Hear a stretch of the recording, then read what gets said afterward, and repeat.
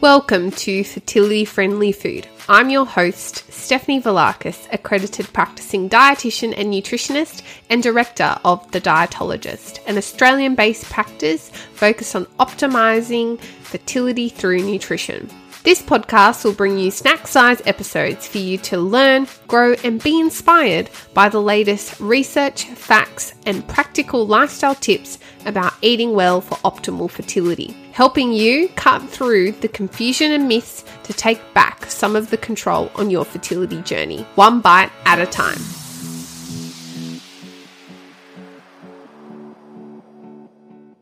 Welcome back to another episode of Fertility Friendly Food. My name is Stephanie Velakis, expert fertility dietitian and nutritionist and founder of The Dietologist and your host. So this episode is all about insulin resistance. What is it? What are the key risk factors? And what do we need to do to optimize insulin resistance when trying to conceive, and why that's so important?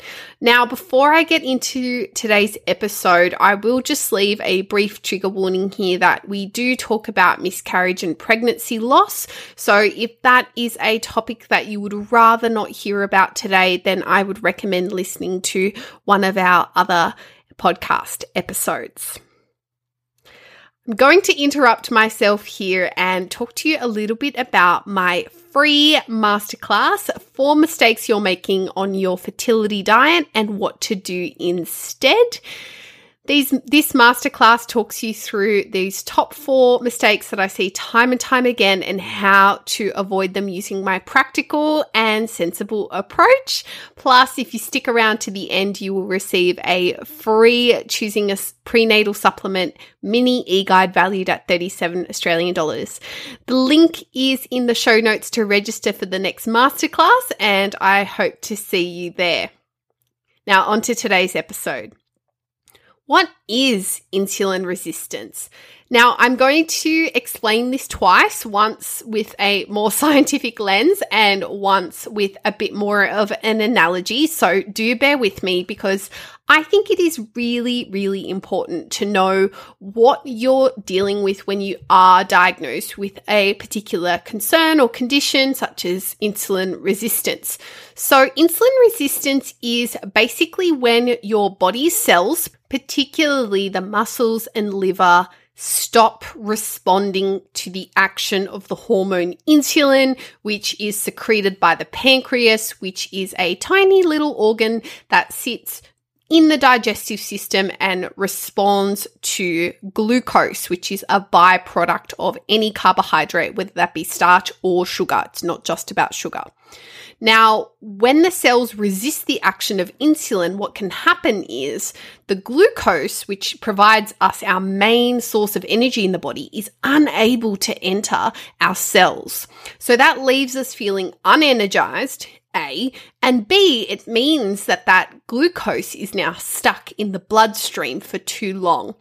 And as a result, more and more insulin will start to be secreted because it thinks that, oh my goodness, there is more and more glucose. We need to secrete more to get it in. And eventually what happens is the cell becomes overwhelmed by the amount of insulin and it gets in. But it took a lot of hard work to get in there. This means the glucose is being stuck in the bloodstream for too long, which isn't necessarily great for our health.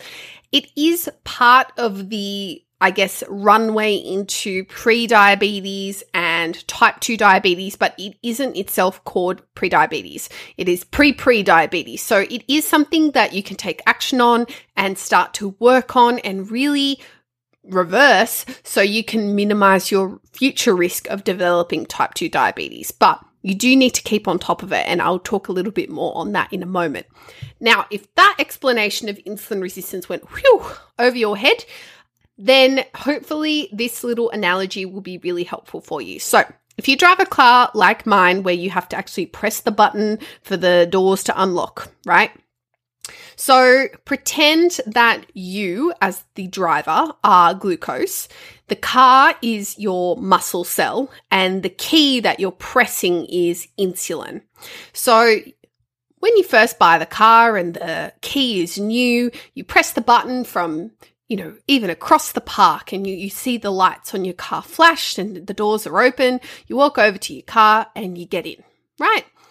Now, as the car gets on in age, or the battery starts to die, or, something goes wrong with the car, you find yourself pressing the open button more and more before it then unlocks. You have to get closer and closer until eventually you literally need to flip open the key, stick the key in the door and unlock it, right? That took a lot longer to get you into your car, right? And certainly less convenient.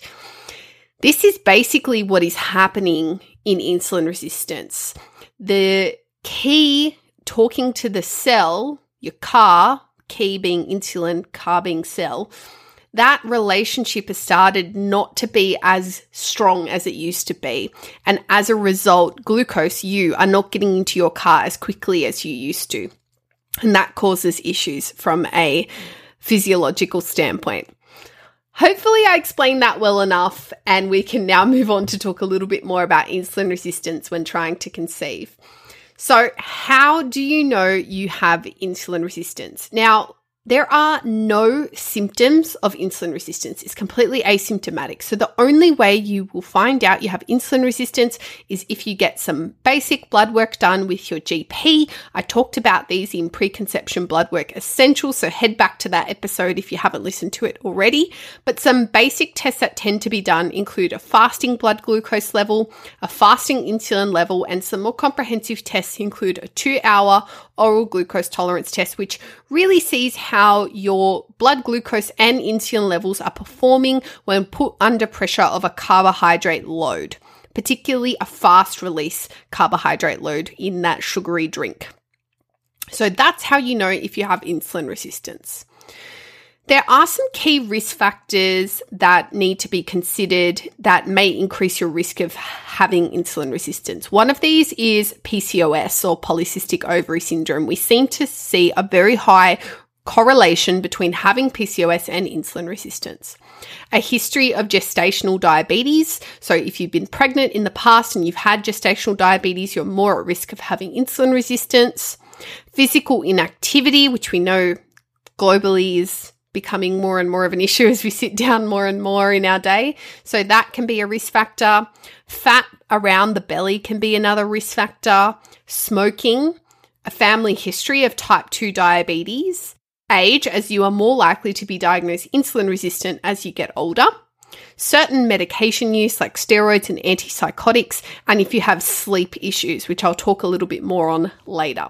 Now, as you can see, some of these risk factors we have control over, such as physical activity levels and smoking, and potentially even your sleep. But you may not have control over, or in fact, we don't have control over family history, age, or whether you've had gestational diabetes in the past. Those things we can't change. So we need to focus on what we call the modifiable risk factors, not the non-modifiable risk factors, because there's no point dwelling on those. We can't change them. Now, insulin resistance is very, very common, and statistics in the literature about how common it is does vary quite a lot, but you're looking between 15 to up to 45% in some countries being reported as diagnosable insulin resistance. Now, why is insulin resistance important to manage when trying to conceive?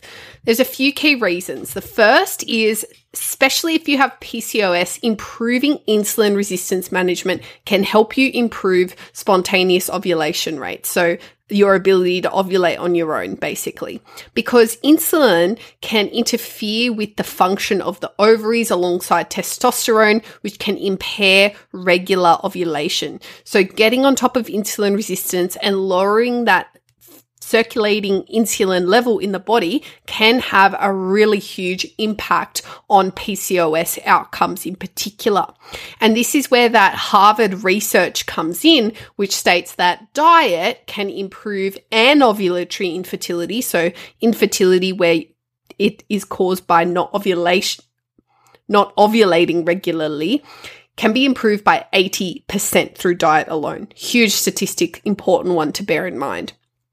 Another reason why it's so important is if you do fall pregnant, it can help reduce your future risk of gestational diabetes in pregnancy. As we do become more resistant to insulin in pregnancy at particular time points. So if you're going into pregnancy being a little well managed on the insulin resistance front, you are doing yourself some favors heading into that pregnancy to potentially reduce the risk of GD. And the third reason why is insulin resistance has been slightly linked to miscarriage. And we're not talking about a huge percentage increased risk here. We're talking about less than 10% of an increased risk. But it is important to note this because particularly when we're talking about recurrent miscarriage and pregnancy loss and investigations, insulin resistance should be there and be part of your boxes to tick off to rule out and exploring management as well. So what do you do about managing insulin resistance? Now, obviously, as a dietitian, I'm going to say working with a dietitian here is absolutely crucial, and it is. Diet and lifestyle are the two biggest modifiable things that you can do to enhance your management of insulin resistance. Now, based on my explanation earlier, you may be thinking, well, a very low carb diet or a keto diet is going to get me a quick result. My insulin resistance is going to improve.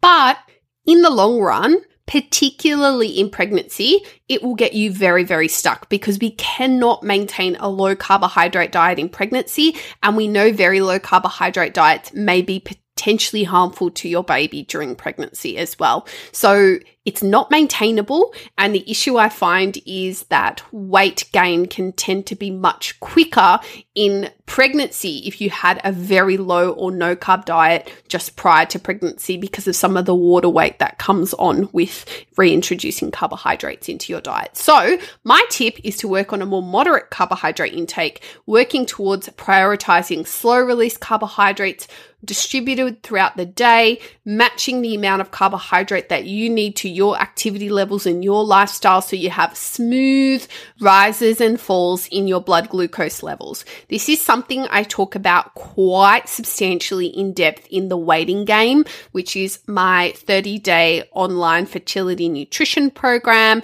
It's a fraction of the fee of working with me and you can get started right away. The link is always in the show notes if you'd like to join as well. You can start anytime you like, 100% online, available worldwide. But this is something I do recommend everybody to be doing, whether you have insulin resistance or not, when trying to conceive, because balancing your blood sugars out is a really good habit to get into, particularly prior to pregnancy. Now, there are certainly much more advanced strategies that can be used, but I generally only talk about these in a one-on-one setting when you're working with a dietitian like myself. And it's really important as well to remember that you do need to be monitoring your results regularly to actually see if this is working well for you, because there's no point implementing all these changes and not knowing whether it's making a difference. We need that monitoring step as well. Of course, exercise and getting your body moving in a safe and enjoyable way is going to help insulin resistance as it improves glucose uptake from the muscles. And sleep. Sleeping enough is so crucial for insulin resistance management. 7 to 9 hours per night minimum. Chronic undersleeping or just not getting enough sleep on any given day will spike your insulin levels. We know that less than 4 hours sleep in particular significantly rises circulating insulin levels for the rest of the day. So getting enough sleep is so important. Now, there are some strategies that your doctor can also discuss with you in terms of medications, but I will leave that to a conversation with your healthcare provider. But there is a lot of room to work on the lifestyle components, which can not only improve your insulin resistance management before pregnancy and to help improve the health of your pregnancy and hopefully your future baby as well, but also to help optimize your diet from a fertility perspective as well. It is a win-win-win when it comes to managing insulin resistance in preconception. So important. Now, before I leave you for this episode today, I will just remind you that my free masterclass of 4 mistakes you're making on your fertility diet and what to do instead is now available for you to watch. Just register via the link in the show notes below. If you stay all the way to the end, you will get a free e-guide, Choosing a Prenatal Supplement, mini e-guide valued at $37 Australian.